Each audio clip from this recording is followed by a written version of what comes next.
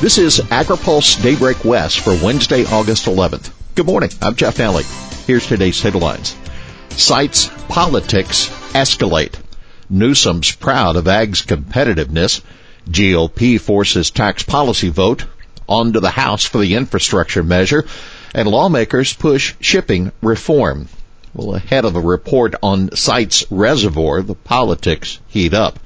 The Cites Reservoir Project Authority is expected to soon release a draft environmental impact report for a newer, scaled-down version of the project. This comes as state and federal governments could soon deliver crucial funding for the proposal to advance. Advocates on both sides of the debate have been getting their messages out this week in media publications.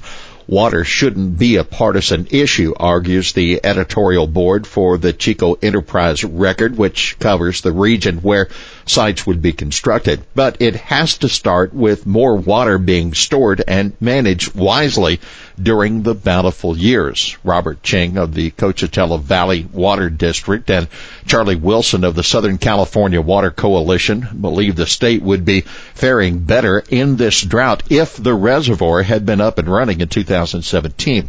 Atmospheric rivers from previous wet winters would have contributed an extra 1 million acre-feet of storage, they argue. That's more than double the capacity of Folsom Lake. Doug Obg of the Natural Resources Defense Council, however, fears the reservoir would decimate fish populations despite the increased environmental benefits in the latest version of the proposal. He adds that construction costs would translate to water prices too steep for most users to afford, which would not guarantee water for a drought. Newsom lashes out at columnists over industry competitiveness. Governor Newsom recently spoke with several columnists from the McClatchy News Group, spanning a variety of topics over the course of an hour. I've been taking a lot from you folks for a lot of months, said Newsom. It's nice to be able to express myself, too. He pushed back when asked about disparities between wage growth in Silicon Valley and in rural regions. It'd be damn nice if our homegrown team started focusing on what's right. The governor added that he cares deeply about ag and the valley. I'm there on a weekly basis, he said. I'm proud of the fact that our ag, our fishing, our logging industry is bigger than the next 5 states combined. That's California. Newsom then admitted he's not naive about our competitive liabilities and is trying to address them. You can read more about the Republican recall candidates' views on agriculture later this morning in the AgriPulse West newsletter. Valley Water District fined for diversions. The Panoche Water District is paying $7.5 million to the Bureau of Reclamation for unauthorized water diversions from 2009 to 2015, that according to a report by the Sacramento Bee. It diverted more than 53,000 acre-feet of water. The district's general manager at the time was charged with embezzlement in 2018. Then Attorney General Xavier Becerra accused him and 4 subordinates of taking $100,000 from the district to pay for kitchen remodeling projects, slot machines, and more.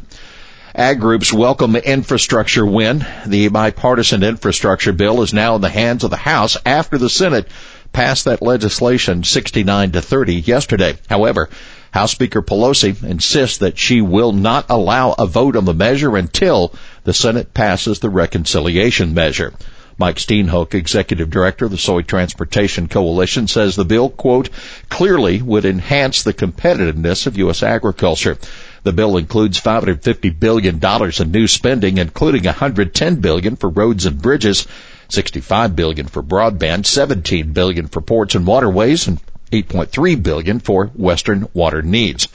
The pressing infrastructure issues facing our nation are too important to ignore, particularly in rural communities where modernization is desperately needed, said American Farm Bureau Federation President Zippy Duvall. Democrats and GOP tussle over stepped-up basis. Senate Republicans have forced Democrats to go on the record as protecting existing tax benefits when it comes to transferring farm assets from one generation to the next. President Biden has proposed to start taxing capital gains at death, which would effectively nullify the benefit of stepped-up basis. But during debate yesterday on the Democrat fiscal 2022 budget resolution, Senator John Thune, the South Dakota Republican, forced a vote on an amendment that called for, quote, preserving current tax rules for transferring farms and businesses, including full benefit of the step-up in basis for assets acquired from a decedent. The amendment, which is non-binding, was adopted on a 99-0 vote. Keep in mind, the budget resolution is the first step Democrats have to pass of a $3.5 trillion reconciliation package that they plan to fund in part with tax increases on capital gains. Democrats on the Senate Finance Committee and House Ways and Means Committee will be writing the tax provisions to be included in the reconciliation measure. Senate Ag Committee Chairwoman Debbie Stabenow, who's a member of the Finance Committee, said ahead of the Senate debate yesterday, I support family farmers, as does my caucus, and so we're not interested in any way penalizing family-owned farms. Biden's proposal would allow producers to defer the tax liability on inherited assets as long as the farms stay in operation. Now, for more on the budget resolution, you can read our AgriPulse newsletter. We also report on how many ag PACs reduced their contributions so far this year. Lawmaker aims for quick passage of shipping reform. There is so much bipartisan support for legislation to protect U.S. exporters from shipping abuses that Representative John Garamendi, a Democrat of California, says he doesn't expect any major obstacles to getting it enacted into law. One possible legislative vehicle for his Ocean Shipping Reform Act of 2021 will be reauthorization of the U.S. Coast Guard. Garamendi, who introduced the bill yesterday with Representative Dusty Johnson of South Dakota, pointed to a recent letter sent by more than 100 Democrats and Republicans to the Federal Maritime Commission expressing concern about ships returning to China with empty containers instead of being packed with U.S. rice, pork, almonds, or wine. The bill would stop shipping companies from denying U.S. exporters the ability to get their commodities onto containers and on overseas vessels, as well as protect against excessive port fees. Here's today's He Said It. Climate change is kicking California's butt.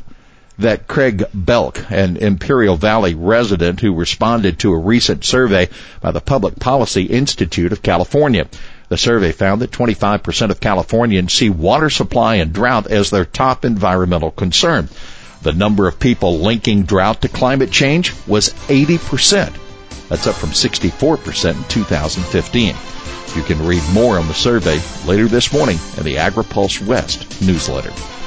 Well, that's AgriPulse Daybreak West for this Wednesday, August 11th. For the latest news out of Washington, D.C., visit agripulse.com.